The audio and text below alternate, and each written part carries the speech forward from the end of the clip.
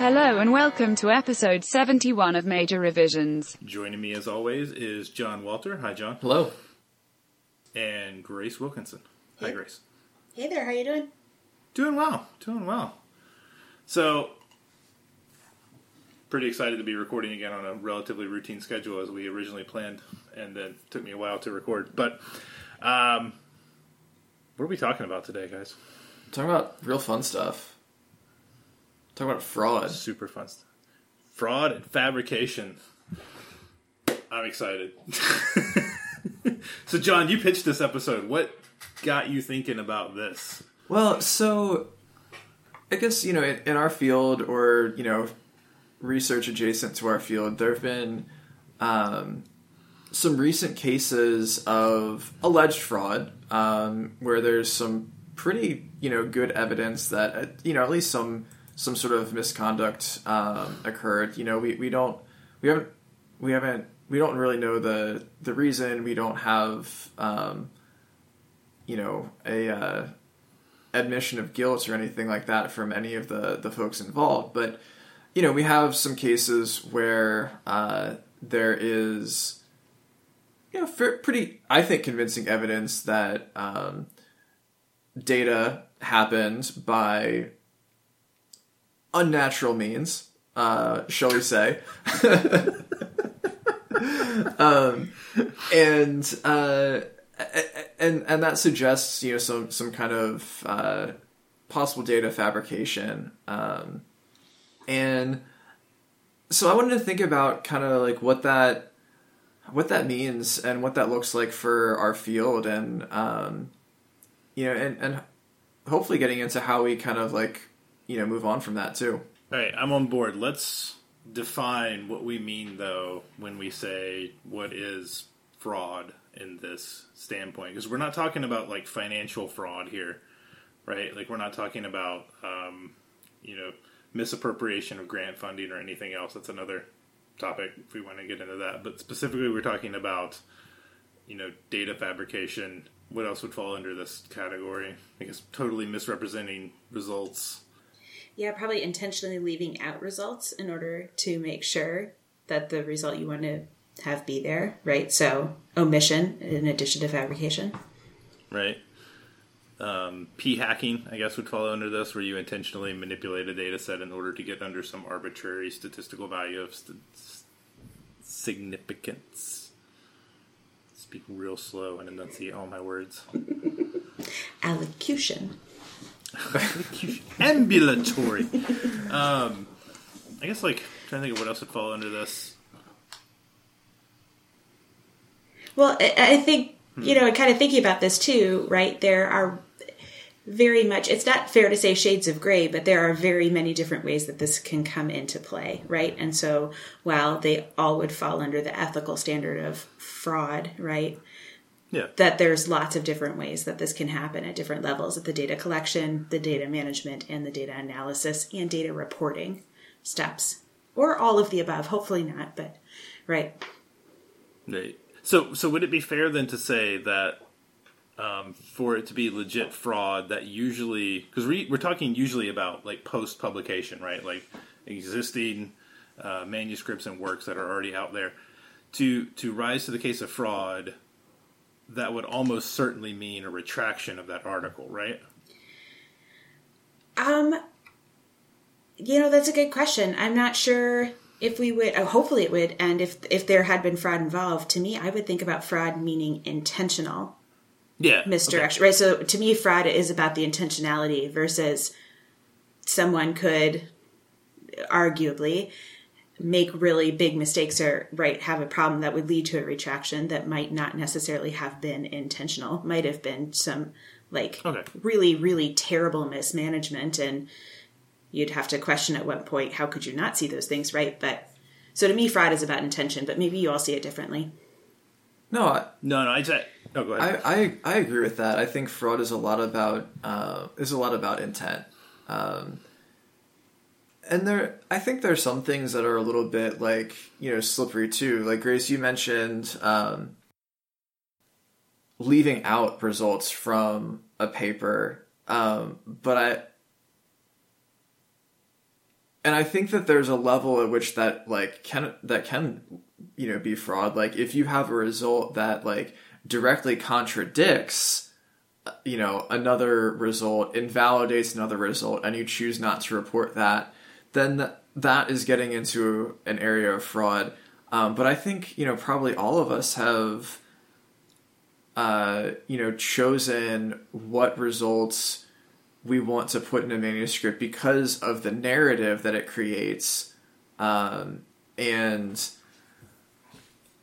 usually these days that means, putting some other stuff in supplementary material where it is, not as an important part of the narrative that you want to create, but you still are putting it in the record. But that's something that's a little bit along the same lines, but there's an issue of degree.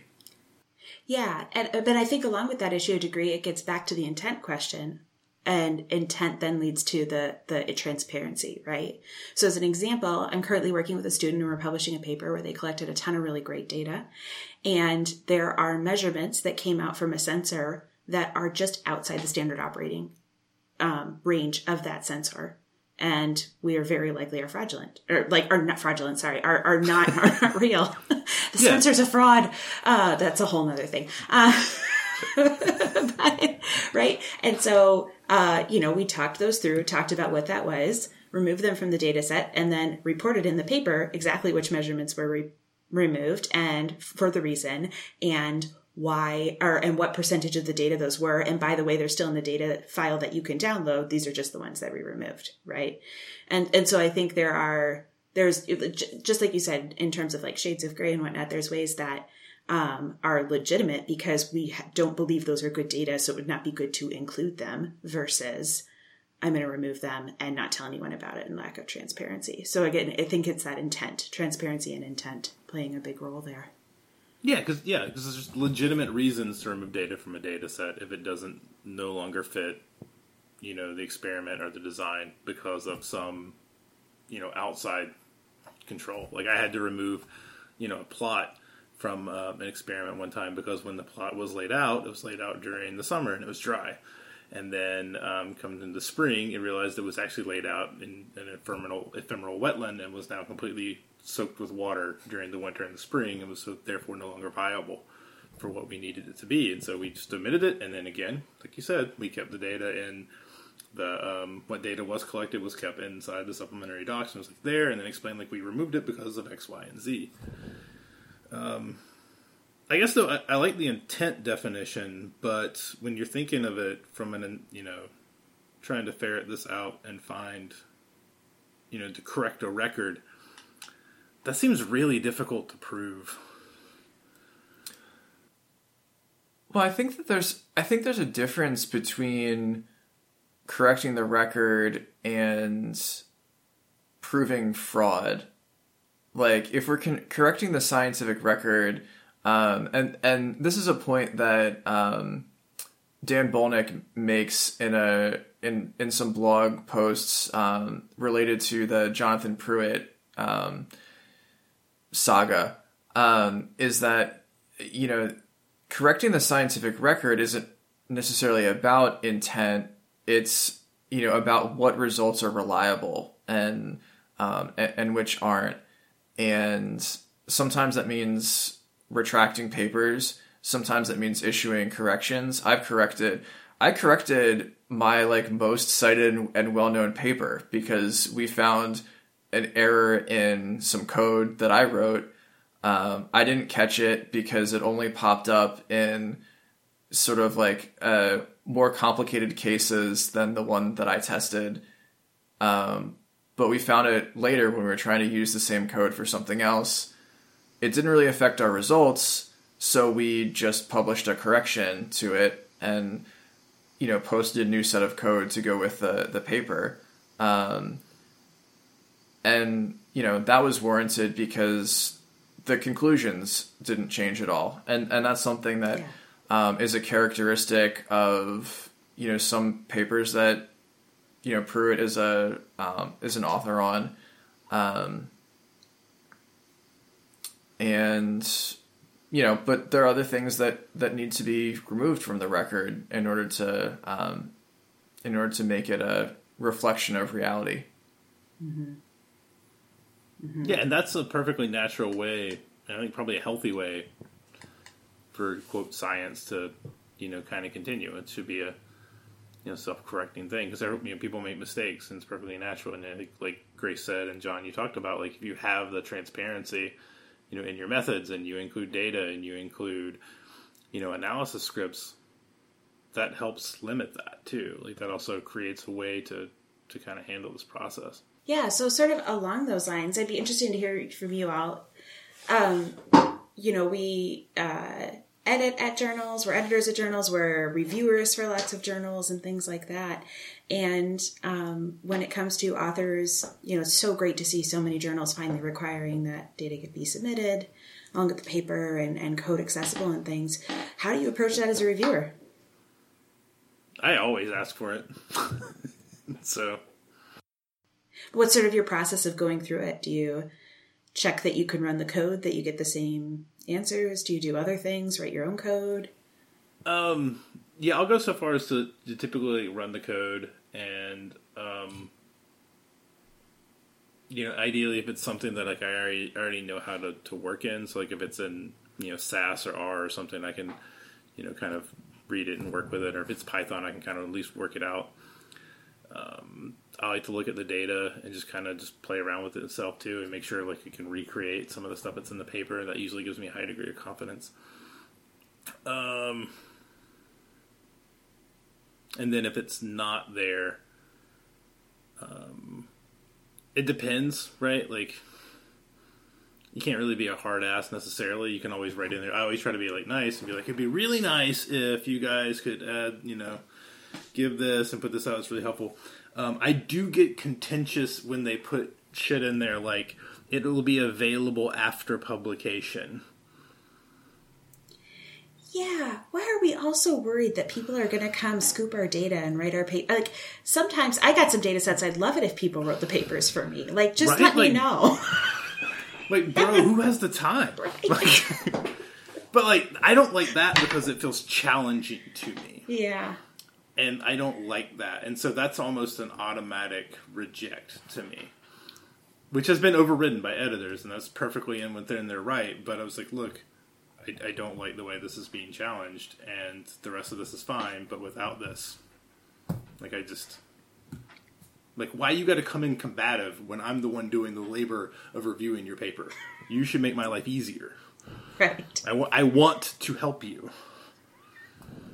So don't challenge me. Right. I'm not your enemy. Help me help you. Yeah, so I don't get it. Do you guys understand that? Like, is it just they don't want to be scooped kind of thing? Because really, like you said, who has the time?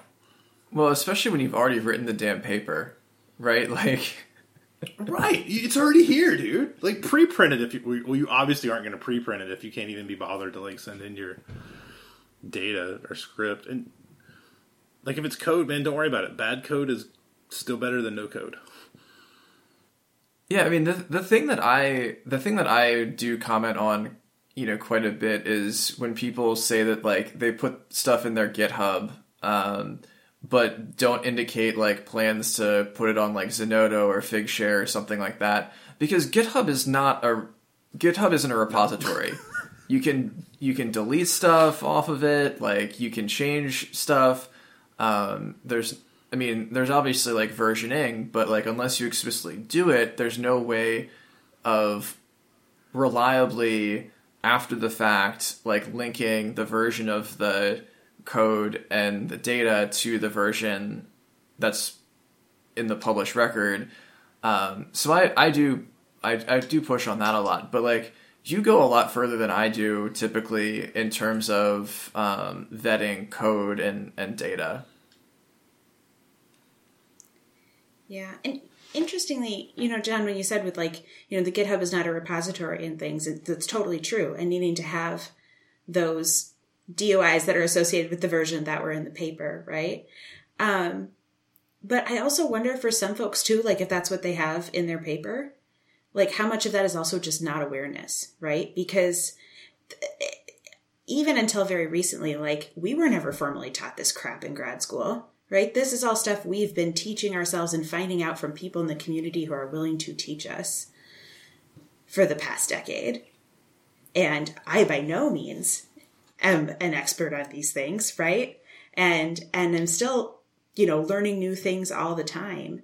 And so that also, I guess I would just I would say, and I think you all would agree with me, the education for this needs to also start matching the requirements and the needs of the community, because it's definitely a need. It's not just a requirement, it's a need, right? And as these two cases have shown, it is a need to have these things be available.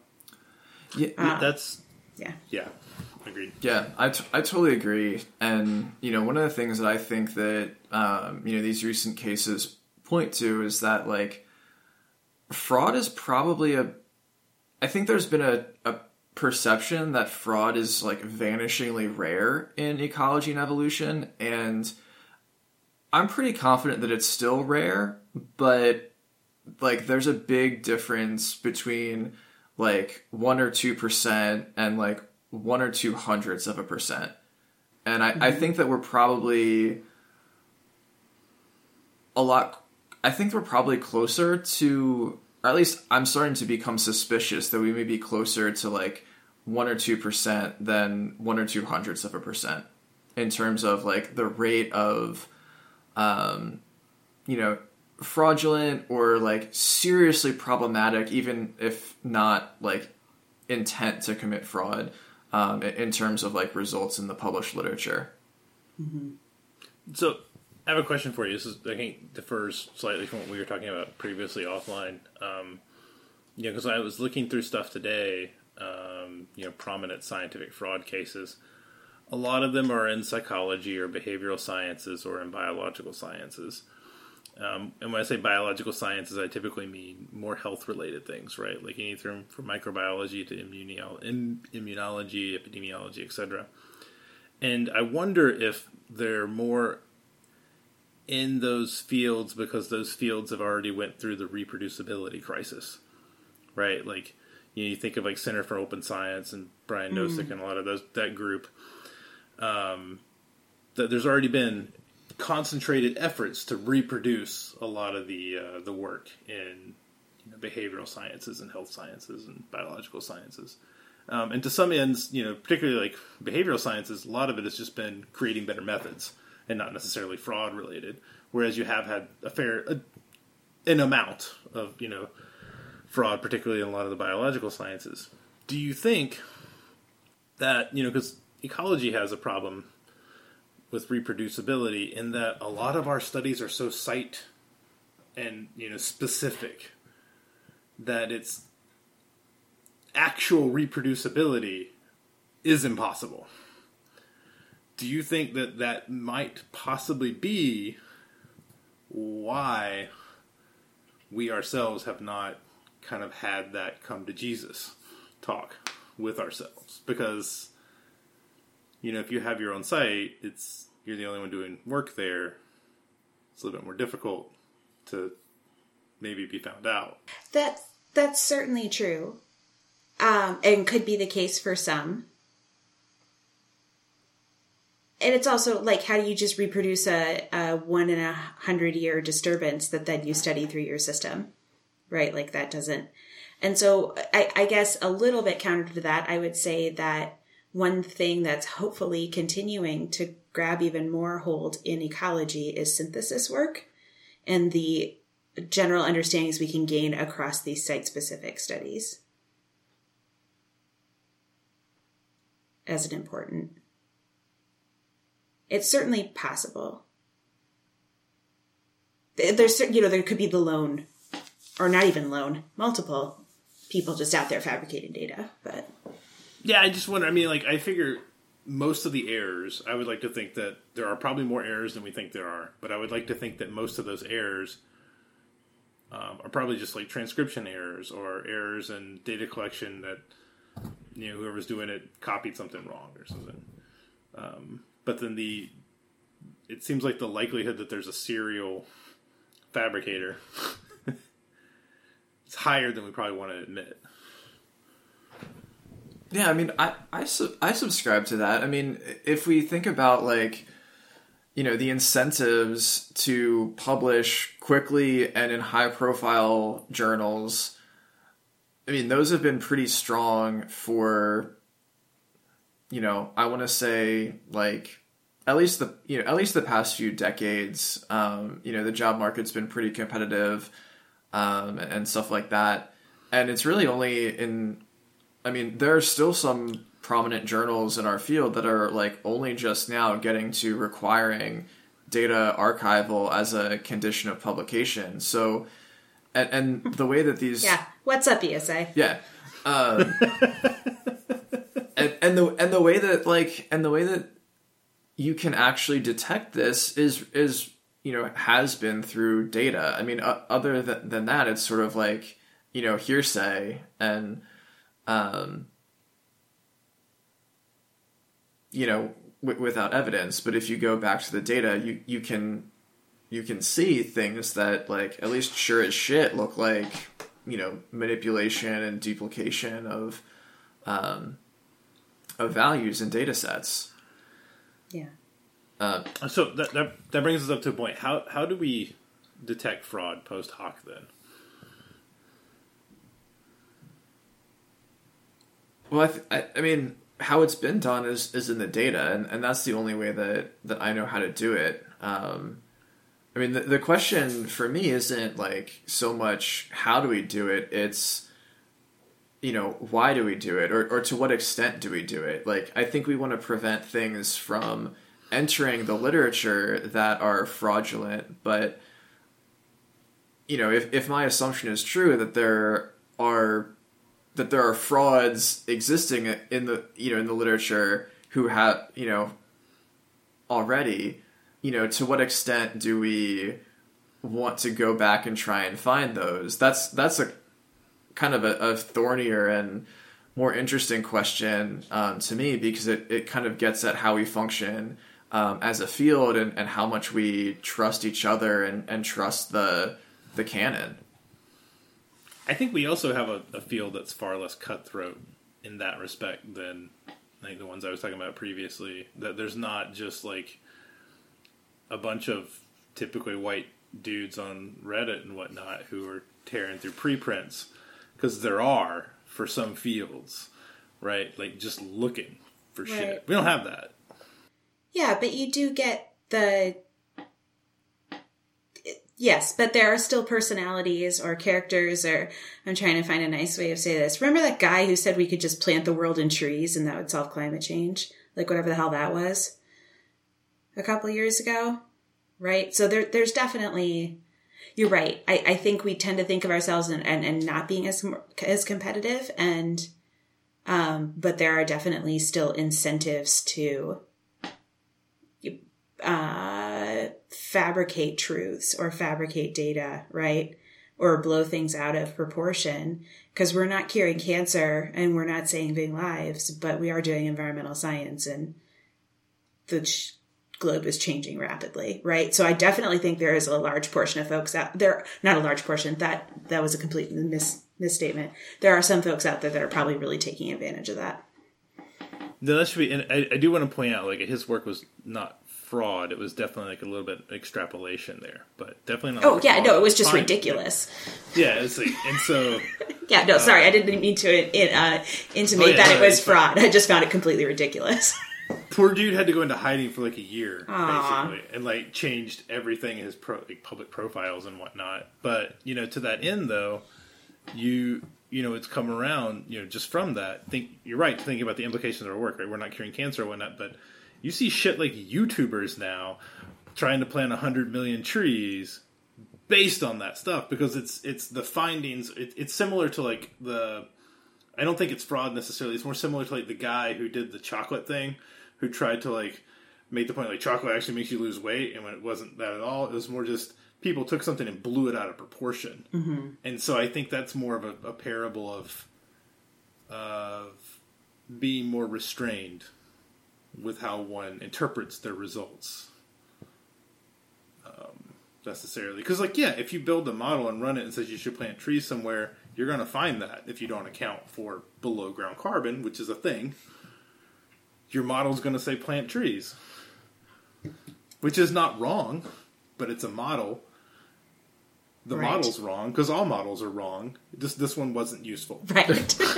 There it and is. so, you know, yeah, they're all wrong. It's just the interpretation of it. That's what a model exists for. So I think it's different. Like I said, it's a shades of something. I think it's similar to like shades between like totally making your data up versus somebody accidentally making a transcription error and putting a 69 when it should be a 96. Right. Well, and you know, and I think this kind of, so I'm kind of going off into left field a little bit, but follow me if you want. Yes. But if we think a little bit about, too, again, getting back to how do we train people to be ecologists, and in particular thinking about, because we have a majority of ecosystem ecologists here right now, right? Like, what are the pillars of ecosystem ecology? And yeah, we can't always go and reproduce some major 1 in 100 year event, right? That is affecting our system that we're following through, or disturbance or something like that. But both weight of evidence, right? So thinking about long-term studies, ecosystem experiments, models, and theory all coming together, right? Mm-hmm. And that we do have some reproducibility in that synthesis and things too. Mm-hmm. And the possibility as well. Like a couple of years ago, I was a co-author in a paper where we looked at like all the whole lake nutrient addition experiments that had been done, and sort of like what is that, like thinking about that cast in a reproducibility context. Essentially, here's an experiment we reproduced a bunch of times over 30 years. What can we learn? What were the surprises? So there's certainly some possibility for that in ecology, right?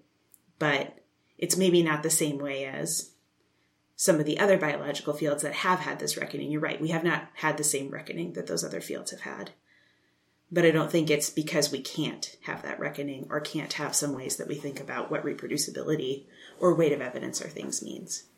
Right. We should not think we are immune to this. Right. And maybe the incentive to write the small minimum publishable unit, what they used to call in grad school the MPU, right? Mm-hmm. Versus the gathering weights of evidence, which takes a longer time and multiple lines of evidence towards an idea, which is a much better paper. But we are trained, and particularly in the academic route, right, to go for the MPU. And I think that's also part of what, that doesn't excuse it, that doesn't create fraudsters or anything like that, but it is part of the pressure. Yeah, that brings an interesting question, like, what is the main incentive of this? Like, why would somebody do this? Mm-hmm. Besides, I mean, I guess the obvious one is simply fame and renown. Yeah, I mean, I think we've seen. I mean, I don't understand the psyche, and I'm not pretending to, but certainly, like, it seems as though, at least for cases of serial fraud, that this is at least in part, about career building. And,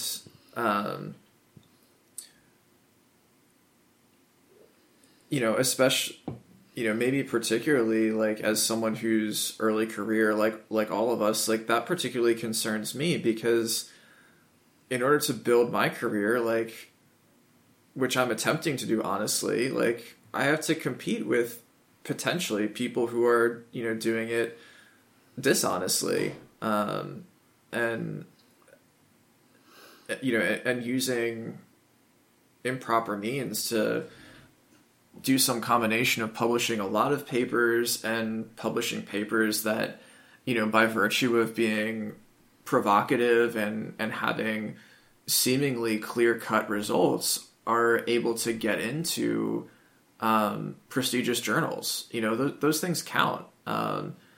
And certainly when we are competing against folks like that, and I don't think this is a large number of people, but there's potential for people who are willing to cut corners like that to get ahead. Yeah. I mean, we'd like to think that it's that everything will work out by doing good work, but there are a limited number of good positions and a limited number of slots in prestigious journals, and some people are getting them and some aren't. Yeah, it seems like one other possible means of fraud detection is simply looking at those who have quite the meteoric rise. Maybe just taking a closer look sometimes. But also, I don't know if it's that the major cases that we have of fraud in the past few years, those major cases tend to be people who have had a meteoric rise.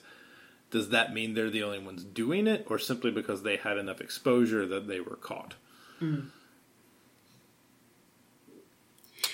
Yeah, who knows? Yeah, I think it could be a little bit of each. I mean, part of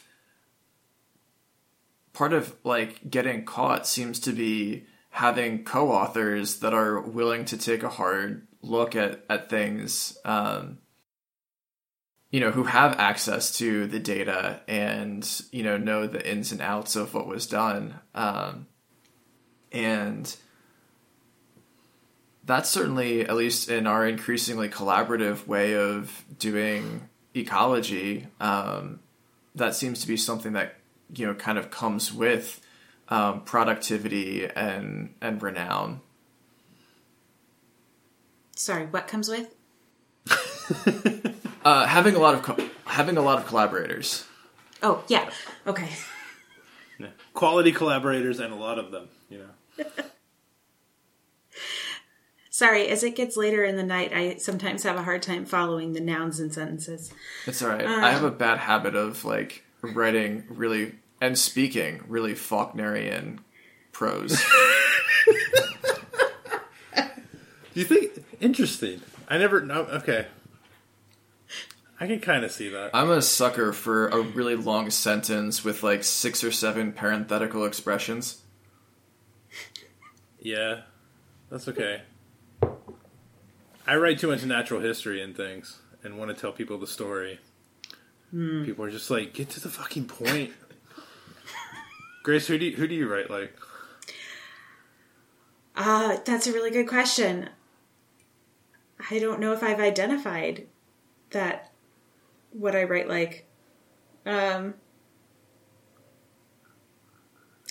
Definitely write differently since my ADHD diagnosis and getting treatment for that and whatnot. A few less parenthetical references, but those were mostly just me trying to tell you about all the thoughts in my brain all at once. It's a very clear Midwestern Annie Dillard style or whatever. Yeah. So, I don't know. To be fair, I actually don't know if Annie Dillard's in the Midwest. I should have checked that before I said that. We're going to fact check you next time. No, I'm kidding. Speaking of frauds. Yeah. Seriously. Well, I have to say, one of the things that when I was in Iowa, I was in charge of running a state certified lab, and the data that we were collecting were for use to do water quality assessments and things with the Clean Water Act, right? And so I was introduced and sort of immersed into this whole new world of having to use chain of custody forms and tracking every single bottle and sample and things in documentation. And it seemed ridiculous at the beginning, right? And then we had 14 people collecting data and processing samples through, and hundreds of them, right? And it was like, oh yeah, that's why we did this, because at the end of the day, we can actually say what happened with this sample, right? And every single step that it went through. And so I think it'd be interesting to talk about our evolution and maybe a future episode of our approach to data collection and management and analysis as we've been learning more and going through this. So yeah, I think that'd be really good. Because, yeah, I'd imagine that we've all kind of been on a, we came into the culture of whatever our lab group was doing and grew from there. Do you think that we go disproportionately harder in that area than most people?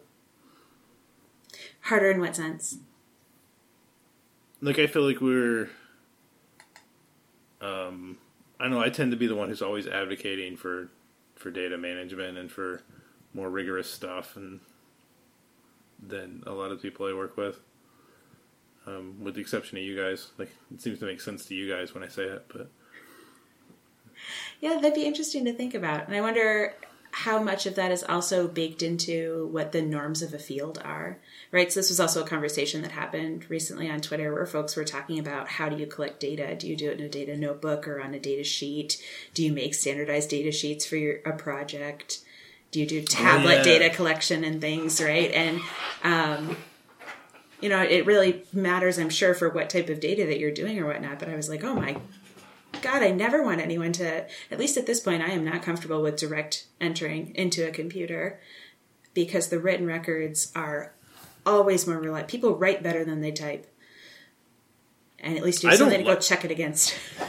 I don't like direct into a tablet. Yeah. I don't at all. In fact, I take notes. A lot of the stuff that I do, collects its own data, right? So, but I bring a notebook with me to basically write the metadata out.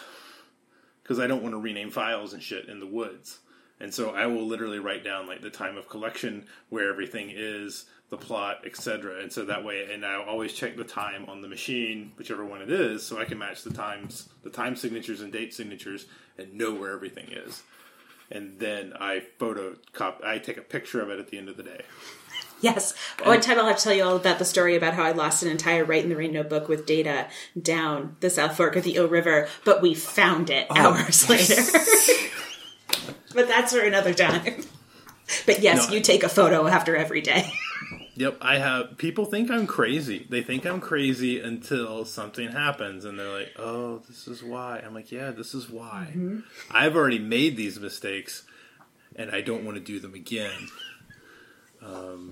So we take a picture. Yeah. And you see that stack of books right there? Those are all Write in the Rain books. All 12 of those from different projects. So...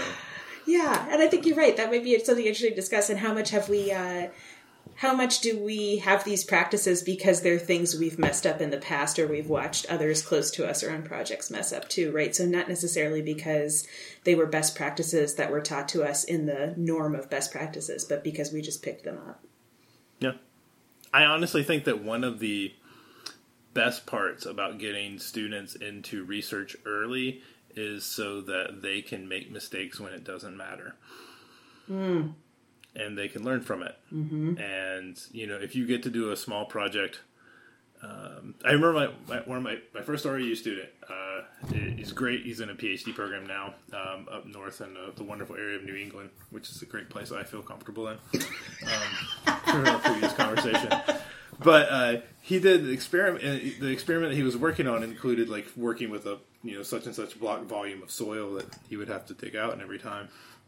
And he didn't realize when he started doing his analysis at the end after he had done all of his experiments, all of his like samples and whatnot. This is also why you should do your analysis earlier or like mock it up so you can see what's wrong with it.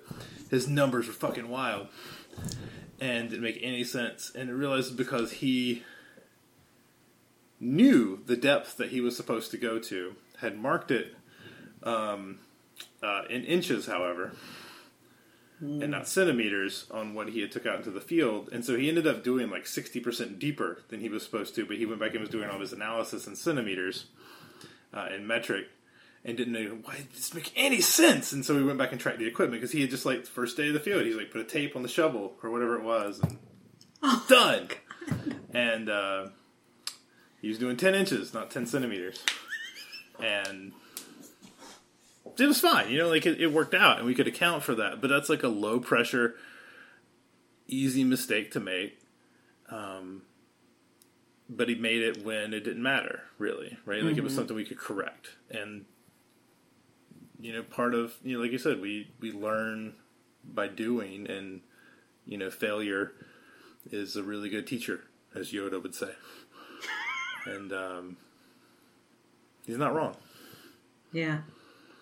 So that's why I think it's important to give kids or students exercises and projects and whatnot instead of just doing rote memorization, because you're also just teaching them how to fail and how to learn from that, and that's really powerful. Mm-hmm. So data are messy.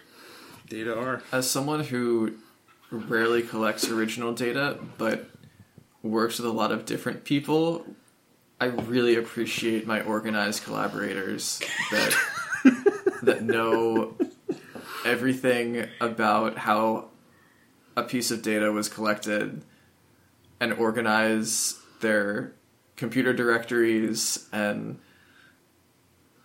yeah, it's so much better than trying to piece together stuff after the fact when it was poorly documented.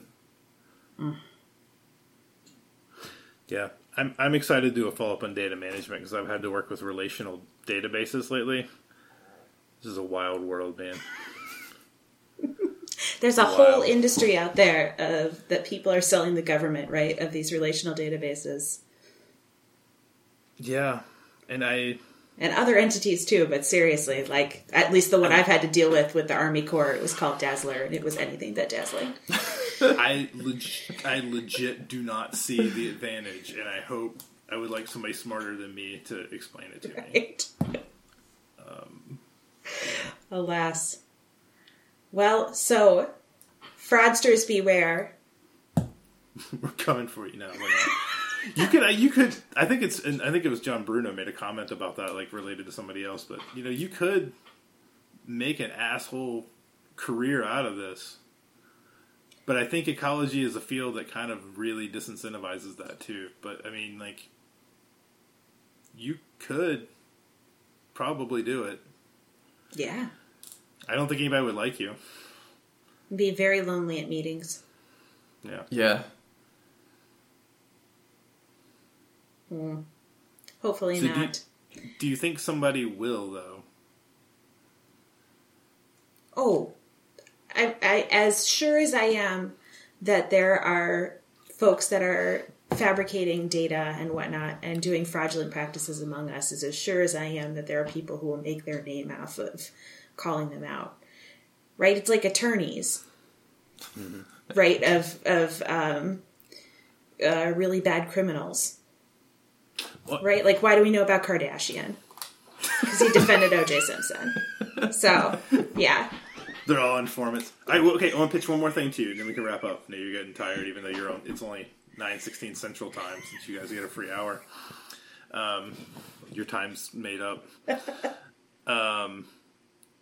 Do you think then that say we got 50 of us together, and we picked each picked a paper of ours, and we got together as a consortium and did like reanalysis?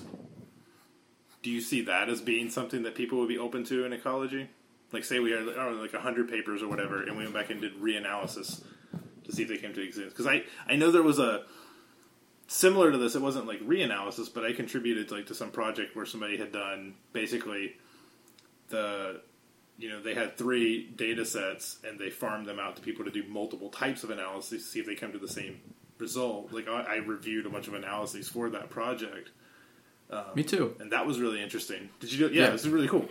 But do you see like reanalysis maybe? Like, we come back, like the people who contributed to the original experiments. Do you think people would be open to that? I think in some cases, yes. It wasn't successful for a variety of reasons, but I actually recently reviewed a paper that was essentially revisiting a result from about 5 or 6 years ago. Same authors, they had collected more data. The data contradicted their earlier interpretations, and they're trying to publish basically an update to that earlier piece. And so that's one example. I mean, I would certainly be open to having my earlier results reanalyzed. And if we're being honest, like, you may not find identical results. I don't think you would find opposite results, but I think it's just being realistic to think that, you might see variables switching from significant effects to insignificant effects. changes in effect size and things like that, depending on how you choose to analyze the data. And that's just the reality of it. And, some of these choices are fairly clear cut, but a lot of them are pretty subjective. Mm-hmm.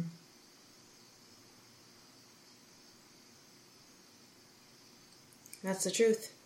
I agree with everything John said. I would just also add that for that to happen, there needs likely to get that size group together and do that thing as some sort of incentive. Dollars. It is gonna dollars, or it is gonna get published, right? Or things like that. Oh, that'd be a big paper. That'd be a huge paper. I don't know why anyone would cite it though. Yeah, right. So I think it also gets back to that. What are there some perverse incentives in the way our system is structured? And I think we would all nod our heads right now and go, hell yeah. But yeah. There's no incentive to go back and look at something from the past. There's just not. Unless you're proving it somehow. Like you're like, oh, such and such was wrong. Wilkinson 2015, that paper's trash. Yeah. But there's no incentive to reanalyze something. Mm-hmm. Except for honesty. I mean, if you're talking about a single paper, I think it would be really interesting to look at a group of papers that was large enough to really assess whether they, replicated or if, a different approach to the same data set was consistent with the original conclusions. And to look at that systematically across a number of papers, which would be doable. So maybe we should do it. I feel like this is either a slam dunk NSF idea or a non-starter. I don't know which one it is. I don't think it's an NSF idea, but I think Is this a Center for Open Science thing? I think it would get... So the problem is I don't know who would fund it. Right? I think that it would get into a good ecology journal, but I have doubts about whether the idea is actually fundable. At least using conventional, NSF, NASA, USDA, NOAA, those types of funders that fund a lot of the work in our field. We're talking MacArthur, Carnegie, Alfred P. Sloan type territory then, right? Oh, yeah, sure. All those. Or the Melinda Gates Foundation. Right. As it will be known henceforth. Yeah. That's what I'm going to call it. Oh, my. Wasn't the only Bill on the island, that's all I'm saying.